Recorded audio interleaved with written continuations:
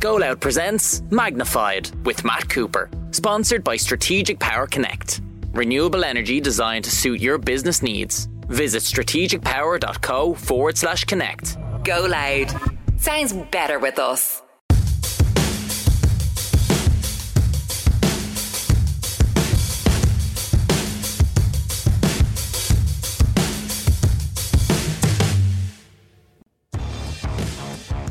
For today's Magnified with Matt Cooper, a topic that I've been interested in for a while: how social media is being used by companies to promote themselves and what influence it has on potential customers. But while that's the topic, the person I decided to talk to is extremely interesting in his own right, in the way that he's developed his own career, particularly in dealing with dyslexia, and has really prospered, becoming the head of social media at Ireland's most successful company, Ryanair, and now going out into his own business as a consultant. So we're going to talk to Michael Corcoran about his extraordinary story in this latest, enjoyable, I hope to you, episode of Magnified with Matt Cooper, conducted at my kitchen table in Dublin. And of course, we again thank Strategic Power Connect for their assistance in this. Michael Corcoran, I'm of a certain generation where I do use social media, and I know there are people older than me who use social media, but do people of my age, and I'm in my late 50s, really understand social media? Well, I'm not too far behind you, Matt. I'm turning 40 next year, so I'm no kid either using the platforms, but everybody understands it. I think it's just so many of us and people are before me or after me, whatever way you want to say it, is they are growing up with it and being native to it. So it becomes this bit easier. But no doubt, it doesn't matter what age you are. Once you use the tools and get comfortable with the tools, you become more comfortable with it and use it in very positive ways. So what are your chosen social media platforms to use as a consumer rather than as somebody who makes content? Oh, that's great. It's evolved over time. I am a big fan of Twitter, always have been and always will. It's where... Even with what Elon Musk is doing to it? Even with it, and I don't think it's going to change too much either until he maybe makes some more idiotic decisions in the next 6 to 12 months around trust and transparency, which I think he's on that route to doing. But until something like Instagram Threads comes and completely takes it over, it's not going to go away. Like, people were worried when they saw big players like Disney and McDonald's pull advertising revenue from it. But he's not concerned because he knows the data. If you remember back about 3 or 4 years ago, Facebook had similar issues over trust and transparency, and a lot of the big advertisers pulled out of it. But the funny thing is, they weren't concerned because the big advertisers aren't the biggest spenders of advertising on those platforms. It's SMEs. I think it's 80-90% of all the advertising that's spent on those platforms are SMEs. So when he made that bold statement a few weeks ago, when he told most of those big brands, including Disney, to F off, he knows that it's not going to impact advertising spend. He just needs to shift his focus in order for more SMEs to spend on the platform. But yet there have been reports that he's down about $1.5 billion in revenue this year. But he's going to be when the big players pull out. But over time, I don't think it's going to be a huge impact. It's going to have a short-term trauma. But again, it's a platform that you and I and everybody uses as the immediate source of information or breaking news or following a sporting event. It's the main place most people go. Now, I'm going to contradict myself a little. Having said that, only 12% of all social media users use those platforms. So it's actually a small amount of people, but it's the quality of the audience that are using those platforms, which is really important. The media, publications, people of influence, that's where news breaks, that's where news carries, and it filters out them beyond into the other platforms. So until all of those influential people come off those platforms, I don't see it breaking down for quite a long period of time. And what about the issues in relation to allowing content on it that really is offensive and even dangerous? Should there be better moderation of Twitter? And then also, if you look at the likes of Facebook, given that there's been an enormous amount of controversy when you see what Francis Hogan did a few years ago as a whistleblower, showing that they didn't care really what was there. See, there's a lot... there's a life cycle of how these platforms set up and build. In the early days, it's a startup. They don't have any money. What they need is as many audience users to use the platforms as they possibly can. When they grow that big audience base, they offer out then to brands, we're going to give you lots of free reach to reach these people. So come over onto these platforms and play. The brands do it. Then when it reaches a certain point, they go, okay, now we need to pay back the investors. We need to make money. So they start doing advertising. So then when they start doing advertising, they start making money. Now it's the time that they only start, okay, now we actually need to protect the people on these platforms. So we have a bit of money now, we can invest in moderation. It takes so long, and TikTok is going through this stage as well at the moment where they have to improve their moderation, because that is a very dark place when it wants to be. It's very hard to control such a large fragmented space with so many people in instantly can say or do whatever they want. It's a very difficult thing to moderate and control. So I can understand where things and problems will happen, but there's only so many rules that they can put in black and white on their blog for transparency. There's only so big moderation teams they can have, and so much the robots or whatever they're using to do it can protect it. But you can't stop idiots from saying stupid things on the internet, and that's not really going to change. So the genie's out of the bottle. There's no way back, is there? Well, there's no way back, and it's just, again, we just have to try and figure out how we can be less dickheads on the internet, which is a difficult thing to do, because you're not going to control. Like, so many differences of being, people are influenced so differently that you're not ever going to be able to control that. That's quite dystopian almost, though, isn't it? It is to an extent, but again, it's like the parish pump mentality of years ago. Like, anybody can go stand in the middle of a town square and shout what they want, and people will like it, people will won't, and people will believe it. It's now on steroids, and it is a scary thing, but again, that's evolution, and I certainly don't know how they're going to deal with it. They can say it, and it makes a great PR headline that they're committed to safety and committed to transparency, and we are going to improve moderation, increase moderation, but there's no way in hell, because there are too many platforms. The internet is so vast and so big that there is a way for somebody to express themselves no matter what. I'm going to ask you about your new agency in a moment, but just tell me how you got to this stage in your career. And I do want to talk to you a lot about Ryanair as well, where you've probably come to most prominence. But how did you get into all of this?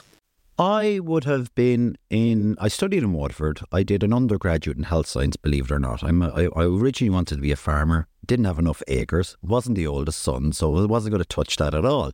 I went to Waterford to do health science because the next thing in my mind was I wanted to be a vet or a physio. And again, vet, not enough points, physio, not. So I went to do health science. So studied there for 4 years, thought that was where I needed to go. But as, say, anatomy and physiology started to build up, I just wasn't strong, or I started to become weak. And in the third year of college, we did this marketing module. And I just got a graw for it. I got a graw for understanding how to communicate and solve problems. I got a graw for the creativity side of things. So I started to explore it more. I went and I did a Masters of Marketing up in Dublin Business School. And I'm certainly not a daddy's business school boy by any means. I self-funded that. I was a bouncer at night on the streets of Dublin for the year. I did a bouncer 5 years previous in Waterford. So I paid my way to try and figure this out. And then once I was there, I needed to try and get my foot in the door.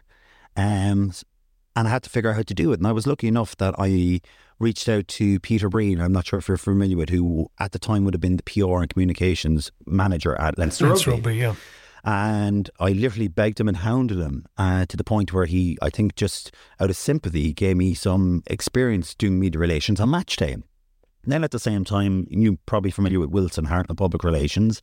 I hounded them. I got a 2-week internship, and I managed to then get offered a 6-month placement, and it kind of rolled on for about a year and a half. When that happened, I kind of decided I needed to stop doing the door work, stop being a bouncer. And where were you a bouncer? I would have been a bouncer in Ruby's nightclub in Waterford, Knoxton, for 3 or 4 years while studying in college. The morning after, the college nights were interesting, walking through the library when you caught eye contact with somebody you may have helpfully walked out the door the night before. But in Dublin, I would have done the Workman's Club, Dicey's, Via Crystal, Tromco's, if you remember that back at the time, Chocolate Factory and all these places. So I would have done quite a lot. But I would have worked full time. So hold on, and this is a diversion I didn't expect. Diversions are good. What sort of personality do you have to be a good bouncer? I think you need multiple personalities. I think you need a good cop and a bad cop on the door.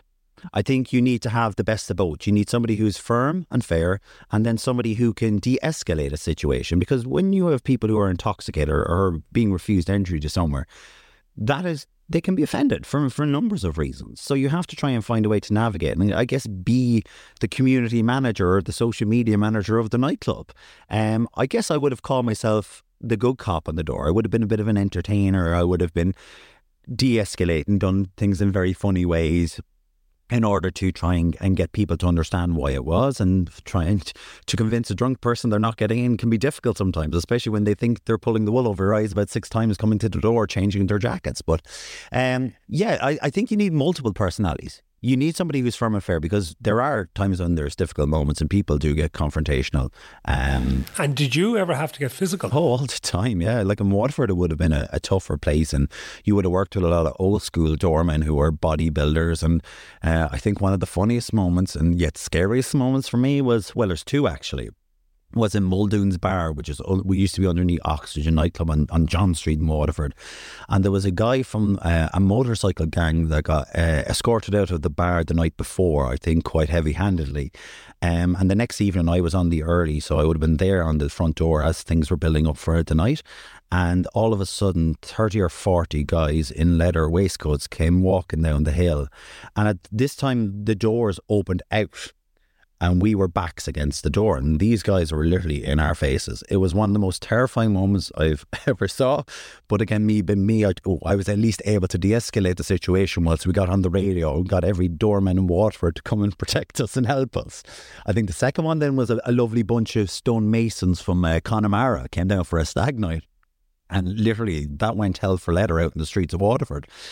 Safe to say, I'm very good at sitting on people, not very good at striking people. What was it about marketing, to get back to what you do now, rather than being a doorman? What was it about marketing that appealed to you? Because do people actually understand a lot of time what marketing is about? Because they sometimes confuse it with selling, don't they? Or is it selling? Well, marketing would be associated with selling. At the end of the day, the whole objective of the game of marketing is to try and grow your business.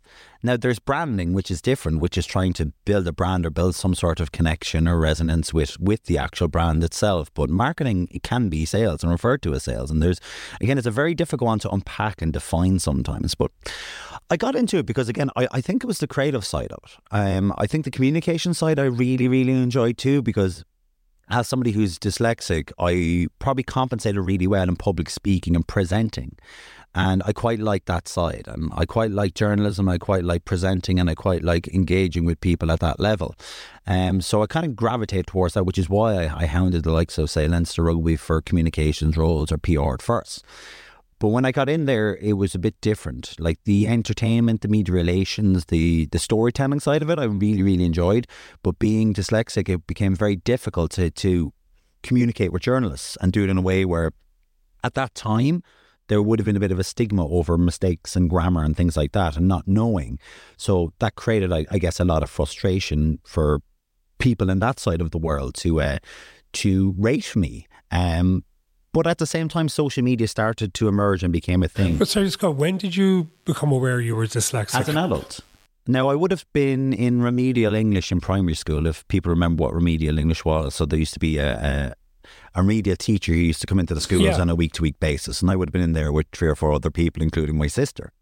Then when I went to secondary school, I would have done the entry exams to the Christian Brothers to figure out what level am I at. And I would have been in foundational English the whole way through school. It was funny because most other subjects I would have done really well at and excelled at. But it wasn't until I was an adult that I actually then went and got tested and trying to figure this out, because I was just making too many mistakes. And it wasn't from being lazy, and it wasn't from the lack of trying to reread things to the point where I used to read any email or any form of communications backwards in order to make sure at least I would spell things right before then figuring out does the comprehension make sense. So after time, I think it was, I forget the name of, again, he's a journalist or a podcaster also. He was dyslexic, and he was speaking about it quite often on LinkedIn. And I actually reached out to him and I said, did you get tested? And he pointed me in the right direction of who to contact and get tested. And I went and got tested. I think it cost 500 quid at the time. I can't remember. But yeah, no, I found out then. But I kind of always knew. And was it good for you to find that out? It was, but it was still a challenge because in my early days of my career, I wasn't rated as highly as what I would like to. Because again, if you looked at the examples of Leinster Rugby and Wilson Hart and PR and all those places, I know myself, the second if I get in the door somewhere, I'll do everything I can to excel. And I think the proof's in the pudding, no matter where I worked, that whether it was a 2-week internship, I got stayed on for a year and a half. I went into another independent agency after Wilson Hart, and when I tried to pave my way for social media on an internship in 4 weeks, they offered me a full-time job. So there's something in my, I guess, curiosity, relentlessness that allowed me to do as best I could. But even in those situations, if I wrote an email, no matter how many times I looked at it, and I would have stayed longer and worked longer to make sure I did it, I always made mistakes. And there was still a perception that I was lazy or incompetent because of that. Now, that's easy for me to point fingers at people, but I never told anybody. But I had it because, again, fear of judgment and fear of being rated, that you wouldn't excel or you wouldn't climb. You would stay where you are, say at a certain level. And I would be quite ambitious. I'm quite a hungry person. My entire family are. But at one stage, it was until somebody came to me in that job, two girls, Raquel, a lovely Spanish girl who used to work with us, and Tammy Hackett, who was an Aussie who came over to work here. And they knew something was up because they could feel my energy in a room. They could see the ideas coming through. When I presented work, there wasn't a problem.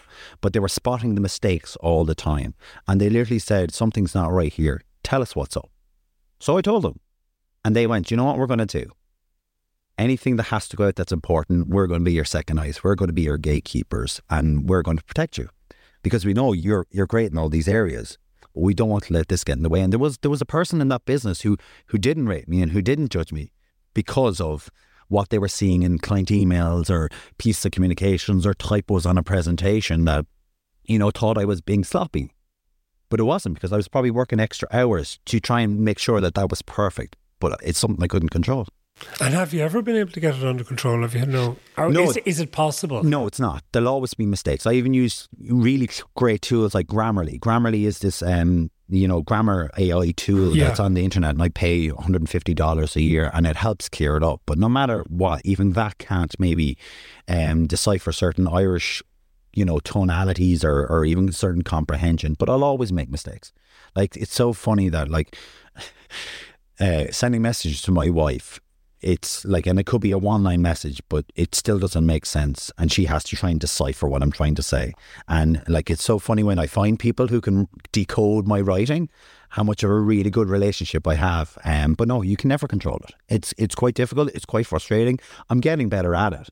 But like, for example, I could be after using Grammarly. I could be after reading it 4 or 5 times, and I press send. I'm like, geez, that was a brilliantly crafted email. Perfect. And then you look back and it's like, oh, shit. You're talking about all the stuff you write. Does it create problems for you when you're reading things? No, that's the thing. Reading is a lot easier. I don't know why.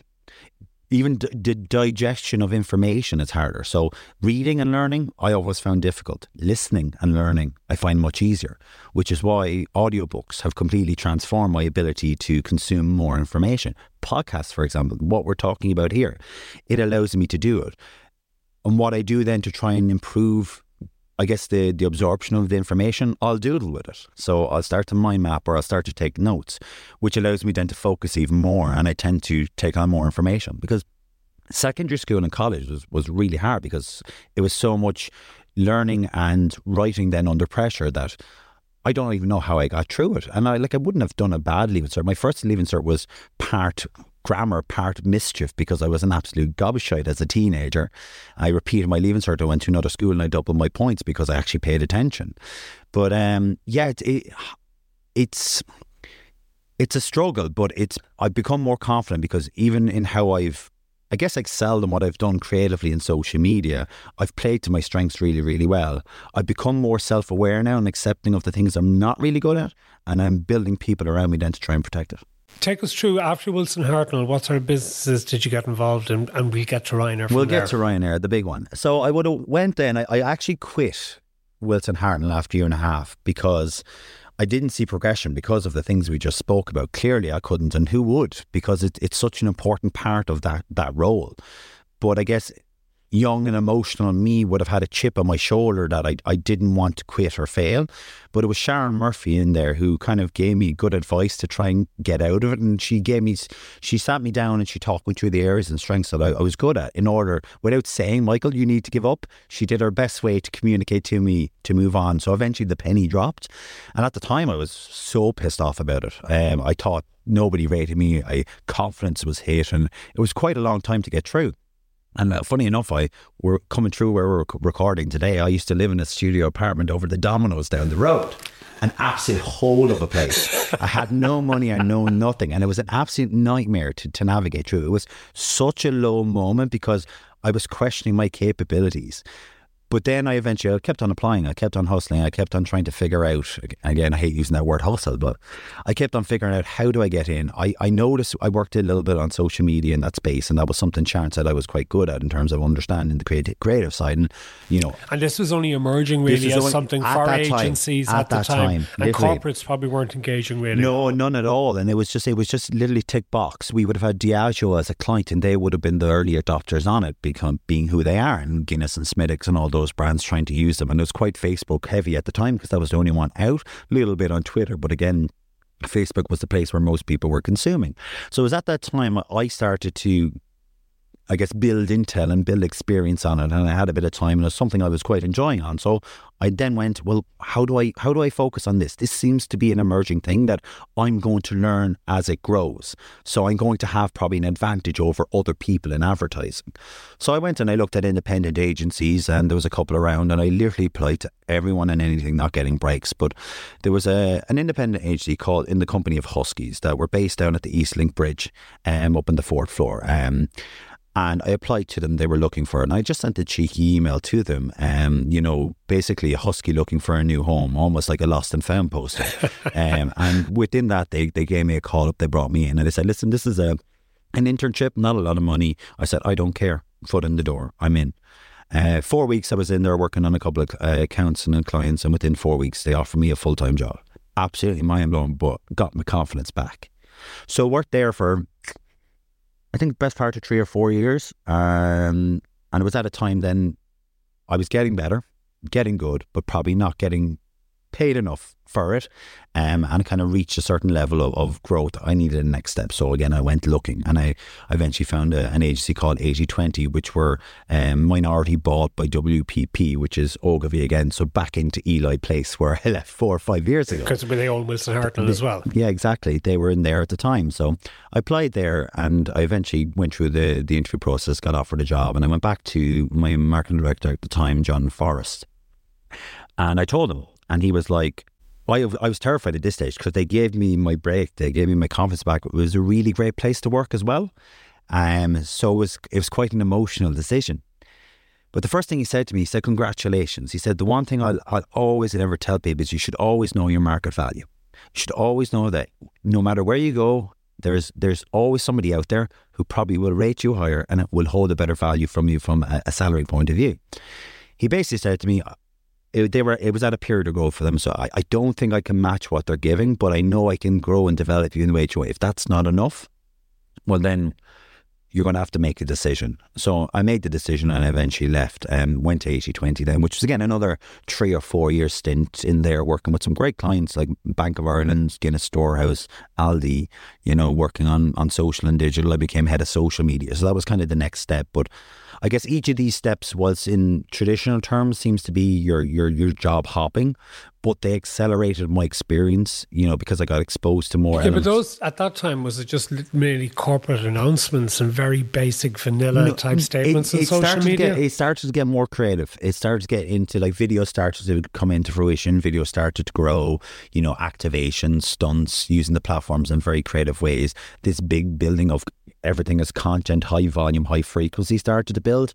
Now, looking back, it was the biggest, again, as I said earlier, Ponzi scheme ever, where everyone's just creating content for the sake of it, because social media is only 15 years old. So everybody knows the potential it is, but every agency, marketing, PR, digital, knew there was an opportunity to make money from. So most prescriptions to how to use the platforms was always built around high frequency, more. And why? Because the agencies made money off the content production. So more video, more graphic design, all of this. And it wasn't really at the time thought very well strategically. And if I'm being totally honest, it still isn't. And that's something I want to fix and improve. But as I got around, I started to get exposed to more creative opportunities, more different brands, bigger budgets, more ways of using the platform. So it kind of built all the skills and the basic competencies that I needed. And I think was it 2017 or 18? I kind of hit another threshold within, say, 80/20 on what to do. And they were going through a state of change too. And they knew I had something in me from a skills point of view, but they weren't able to utilize it, or in most cases monetize it. So I went, and I would have had a great relationship with the owners there, and I still do. Funnily enough, they're my new partners now. So again, it goes in full circles. So I didn't want to disappoint them and be a burden on them, so I went looking elsewhere again, and I stepped through the foot of Paddy Power Betfair and worked on Betfair for 3 years. Because Paddy Power, the Paddy Power part of that would have had a reputation for advertising stunts, and I got involved with them on one, which was the trip to North Korea with Dennis Rodman in 2014.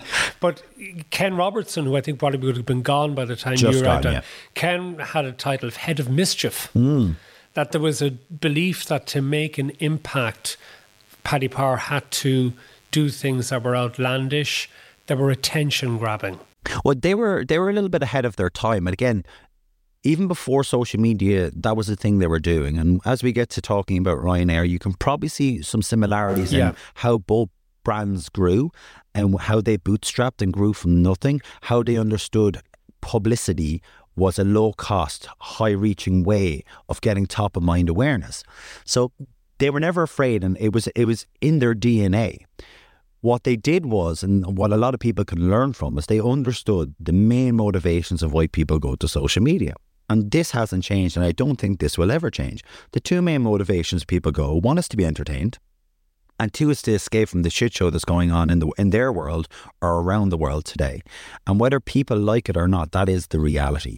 And a lot of times it goes wrong is people are trying to be overly polished, overly filtered, and trying to be so passive in their storytelling. These are the people who are putting the word content. Content, exactly. Okay. And I would loosely use an inverted commas here behind the microphone that it's content. And they used to do quite a lot of passive storytelling. Now, that doesn't mean passive storytelling doesn't have a place. But for the majority of social media users, it is done in really small pockets and bursts throughout the day. If you're working a 12-hour shift, you're on your lunch break, you're going to have your little 10-minute serotonin dose. If you go to the toilet, and whether people are going to be honest or not, people use their phones in the toilet in small bursts. Sometimes they're staying there way too long, and I'm guilty of that too.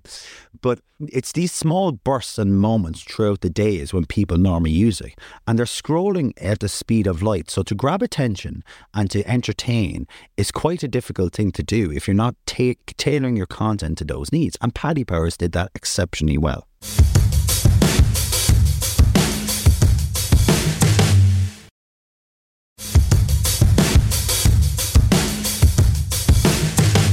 You used the phrase earlier, doom scrolling. Just explain that to me. Well, again, the guys who built these platforms aren't stupid. Like once they grab your attention in a moment in time to, again, get a burst of entertainment from the content, it's clearly releasing some sort of serotonin or hormone in the body, and you continuously scroll.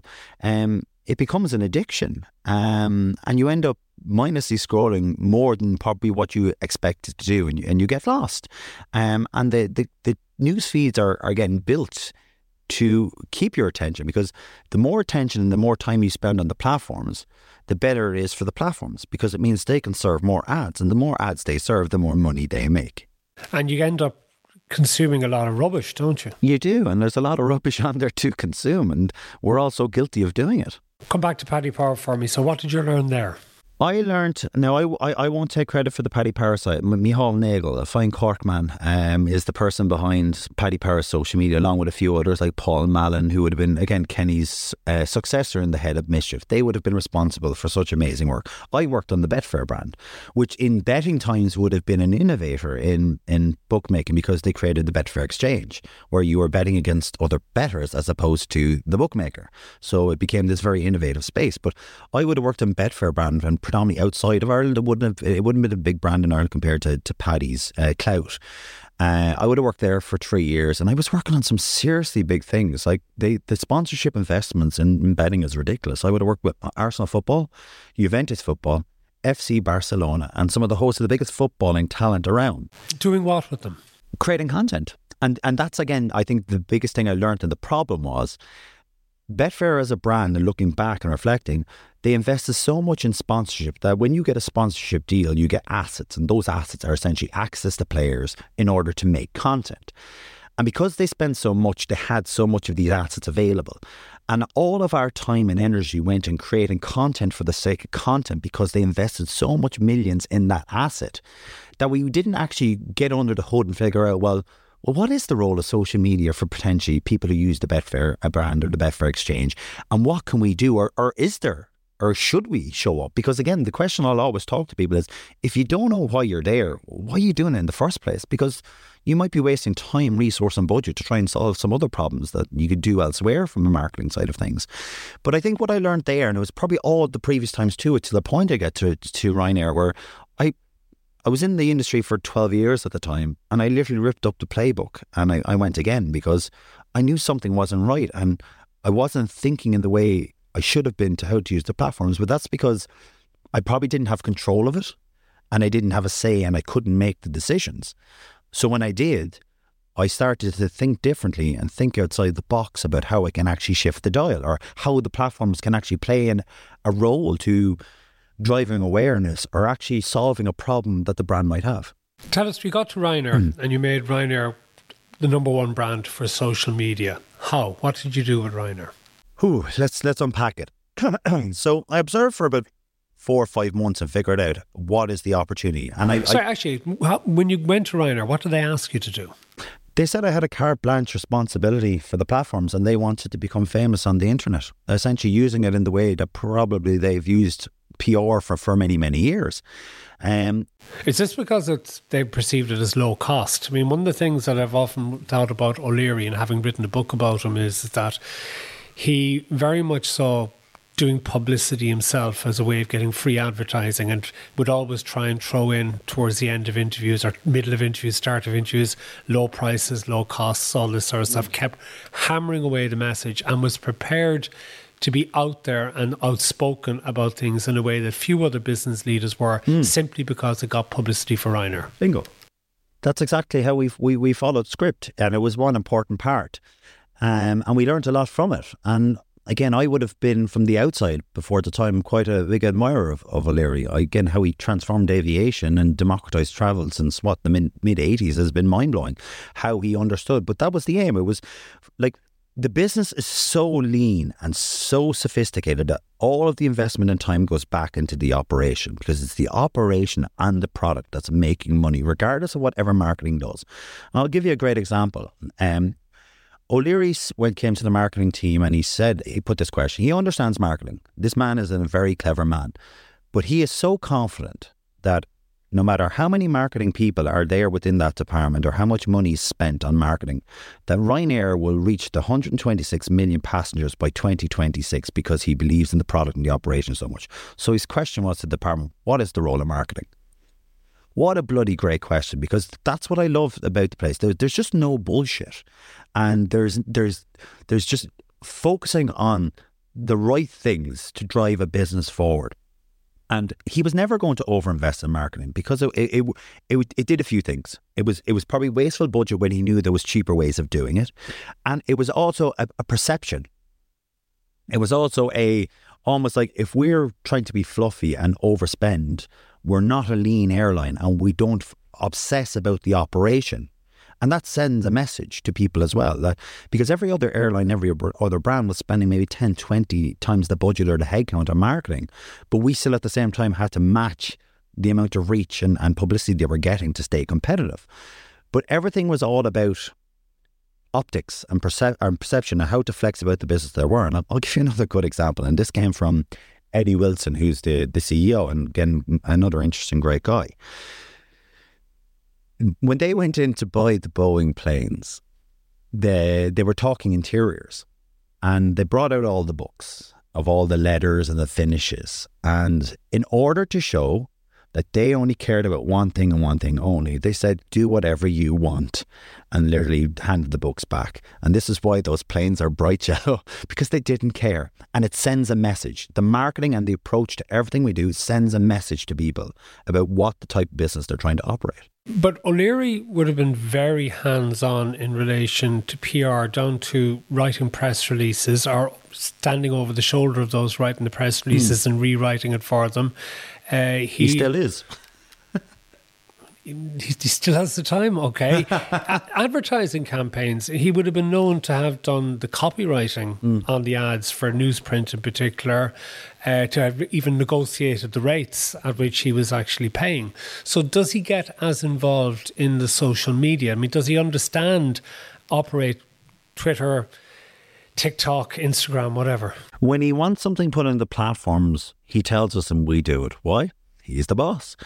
But he stays away. It's probably the one area he probably feels he's weakest at. He probably won't say it. He understands how big the opportunity is. But because he's known and experienced PR and advertising so much, and he still does those advertising, sticks his nose in, he's still always frugal about the costs. And that's just who he is. He obsesses about everything to get that cost down, no matter where you go. Even when you're negotiating with people and they come back, final offer. No, it's never the final offer. Always go one more. So with social, it was probably too far of a reach for him to really understand how it works. He again understands marketing, but he figured it out. So we were lucky enough that we're probably the only team within the marketing department where he wasn't hands-on. Yeah, but is it also because effectively it costs nothing for Ryanair to be active on all those social media sites? I would imagine so. And I think there was a moment where he actually got an appreciation for it and he understood that what we were doing right. But what about the voice? Because I think Ryanair has developed on its social media a reputation for being cheeky, but also confrontational, not afraid to actually take on your customers and argue with them. Well, we can all connect the dots and say where that has derived from. And like, the Ryanair social media strategy is built on, say, 4 variables. One is brand insight, one is category insight, one is customer, and one is the social media landscape. And it's that tone of voice that has been present in Ryanair's communications, and the DNA to be a disruptor has been a huge lever for it. When it comes to category, again, we mentioned that like social media is full of all these fake filtered, idealistic travel experience content that all the other airlines were doing, and also trying to be presenting themselves that as an airline too. When it boils down to it, it's just big metal machines 35,000 feet in the air, and it's really uncomfortable for everyone unless you're flying first class. And even at that, it's not that comfortable.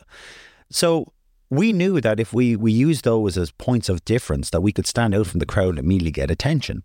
And attention is a huge problem on social media, because not only are you competing with yourself, if you send too many mixed messages out there, you're competing with the category. And then you're competing with other people on the internet, like the media and just general social media users. So to grab people's attention is an incredibly difficult thing to do. And if you go back to what, again, O'Leary and Ryanair did for many, many years, to grab attention in PR, it was those lines, those disruptive comments, those speaking, about irreverently about things that were going on in the world, was getting him front page every day or whenever he spoke. And even when he still speaks, he gets global coverage. And we learned a lot from that. You speak very highly of him. Why did you leave Ryanair?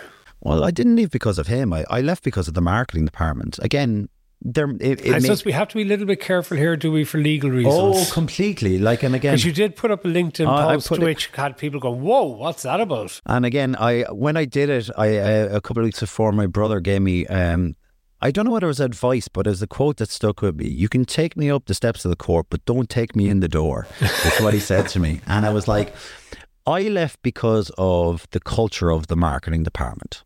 I couldn't stand over from the personal commentary or the abusive behaviour of a certain individual that, deflated teams, demotivated teams, and just took it too personally and not professionally. Now, whether that's systemic within the business, I can't really comment on that. Asking about admiring O'Leary, I think I'll always admire him. I'm a little disappointed in how things unfolded. I loved the business. I went there because of the no BS mentality and obsessing about the product, because if you obsess about the product, that's half the battle.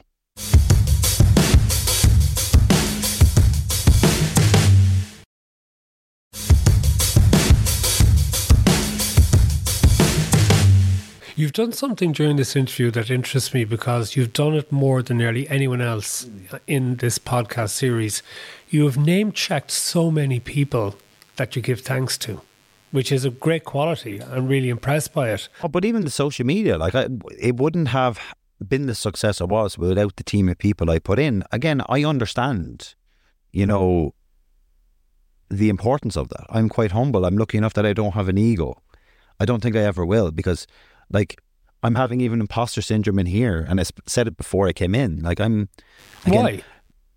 Not to blow smoke up your arse, but again, as a teenager who should have been listening to music, I would have been listening to The Last Word going home from school. Hang on, I'm not doing it that long, surely. Oh, no, I'm not that old, are you? But even at that, I used to sit at the front of the school bus going home because the bus driver used to have The Last Word on. And I like that. And I don't forget, I guess, where I come from. I don't forget the people who give me breaks. So I always make sure that I'm aware of it's not just me. And I'll never, ever claim that I am this guru or expert around social media. Yes, I'm on the tools and I would have the best informed view as a human being because it's my full-time job.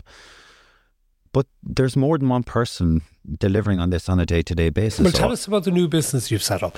Again, this will give you another example. I was on 3 months garden leave when I finished up at Ryanair. When I resigned, 24 hours later, I got a lovely letter to say, we'll pay you 3 months, but just get the hell out of here, which was interesting. But that was when you handed your notice. That's when I handed in my notice, commenting on, say, what happened. Yeah.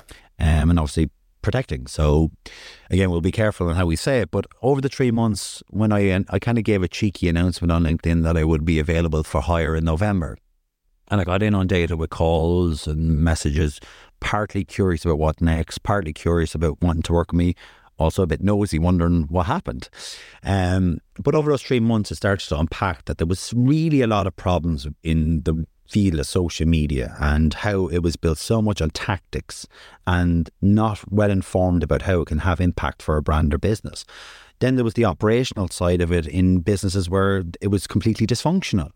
So after all these conversations, and these are two areas I really enjoy about social media because, yes, it's a creative space, but where I get most of my kicks out of is problem solving. And again, I think it goes back to being a dyslexic thinker. Branson has kind of crafted that word that it's not, you don't have dyslexia, you're a dyslexic thinker. And I even think the Oxford Dictionary now it's in it, and it's classified as it is more of a skill than a inhibitor or whatever you want to call it.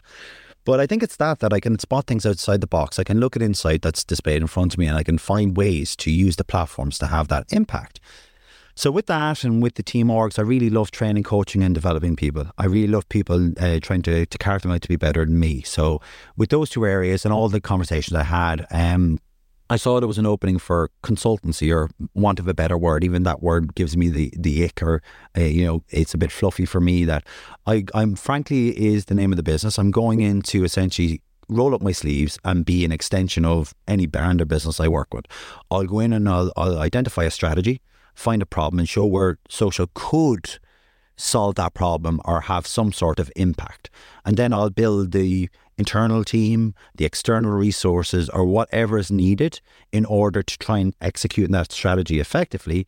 And I'll stay then for a period of 12 months with each client, and I'll work on the processes and developing it and trying to build a system that's sustainable, and hand over the keys and ride off into the sunset. Are only some brands suitable for having a presence on social media? Yes and no. Again, there's an opportunity for everyone, providing you know why you're showing up or the role the platform can play. Because I'll give you an example. Retailers or supermarkets, they spend huge millions of euros on marketing across every channel. So reach is not their problem. But yet they're on social media posting the most vanilla product and price-driven content, which is not content, it's just ads, on social media, thinking that's an effective way to do it. And they're spending a lot of money. Now, so can I just give you an example sure. of that? Could that be so, for example, that at Christmas time, I'll just take a retailer like M&S, do these big, and like all of these sort of big retailers, do these big Christmas ads that become almost events in themselves. And they're the ones that people talk about rather than the vanilla ads across the 11 months, like you can get your chickens for €5 or you can get your new trousers for €30, whatever. Straightforward standard advertising, which sort of goes over your head. Whereas the Christmas ads create a much better impression about the entire offering that you get, be it at MOS, Tesco or whoever. Well, it's brand building, and like have that amount of frequency and that quality of creative is going to carry for a long period of time, and it's going to have weight over the number of months. Now, there are brands who still do it all the time throughout the year, and even those price point ads still are as effective if it reaches the right amount of people. The point I was trying to make was that because they're communicating across TV, full page ads in print, radio ads, sponsorship, partnerships, digital advertising, that reach and awareness of their offering and the brand is not the problem. But yet they do the exact same thing on social, thinking that's what they need. And it's just a waste of time and budget when they're probably after reaching critical mass already. So what could the platforms do to solve a problem? There's surely something in the brand or the business that they're trying to fix that they could see, could these platforms have impact, and focus on that and do it well, drill down and get creative with repetition doing it. But for reputation, should a brand, for example, be on Twitter or X as it calls itself now, if it's getting a reputation as a platform that has become home to all sorts of extremism and anti-Semitism and racism?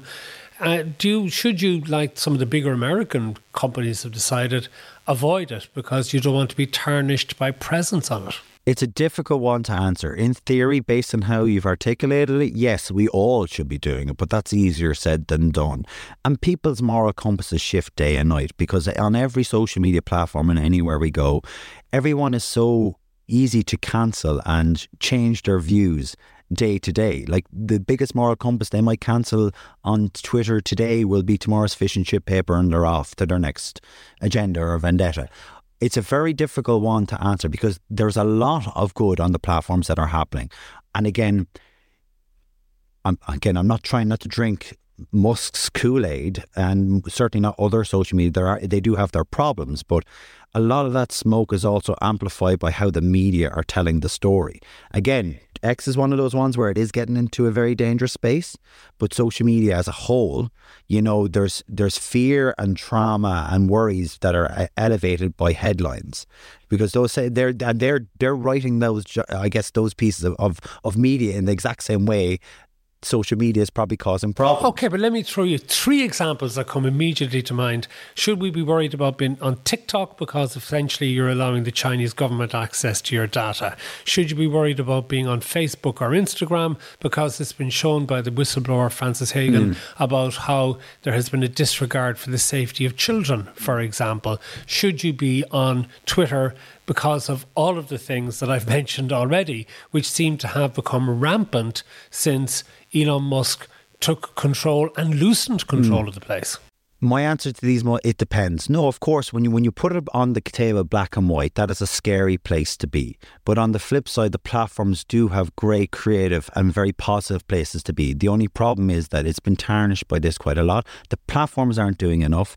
We're not doing enough to educate, and a lot of people control what they see and what they say themselves. So we all need to play a part in trying to make it better. I don't think it's solely just on the hands of the platforms. I don't think it's solely on the hands of the government. I think it's too complex to solve. It's scary as hell. But again, I'm a big believer that I even take my own social media feeds. I have trained and I guess engaged with the things that I enjoy on those platforms. So the majority of things that I don't want to see, in most cases, I don't. And if I don't like it, I simply scroll on and I move away. Do you use social media for pleasure rather than for work still? It's a little bit of both. It's hard because I literally use it so much, even it's very difficult for me to switch off. But I'm getting better. I'm probably getting frustrated with it. That's why I'm probably switching off with it more, that, you know, I'm getting worn out by it. But just to finish up, is there too much social media in the world? Do we consume too much of it? Oh, yeah. But again, I think for us, I think it's because we're not growing up with it as much as the youth of today. And it's just, again, as I might have mentioned earlier, it's evolution. And we're so used to consuming media and information in different ways that we think this is necessarily a bad thing. And I am sure when radio came out, locals, when radio stations were being controversial or talking about things that were out of their comfort zone, said the same thing about radio. When TV came on, when things like, you know, rock was being played on televisions, or, you know, all kind of new age music, the same things were happening. I think it's all down to just evolution. We're not overly comfortable with it because we're not the ones growing up with it. We're adapting to it. So when you ask the younger generations, they're just, it's their media. So I think it's just, it evolves over time. And I think we'd be quite hypocritical if we were to be so flippant of it when, as I mentioned, radio and TV were disruptors of their time as well. Michael Corcoran, thank you so much for joining me on Magnified. Thanks very much, Matt. And that's it for today's edition of Magnified with Matt Cooper. We hope you enjoyed that. If you did, please subscribe and recommend to a friend, because we have many other interviews conducted at my kitchen table with the support of the Strategic Power Connect. So until the next time, from me, Matt Cooper, thank you very much for listening.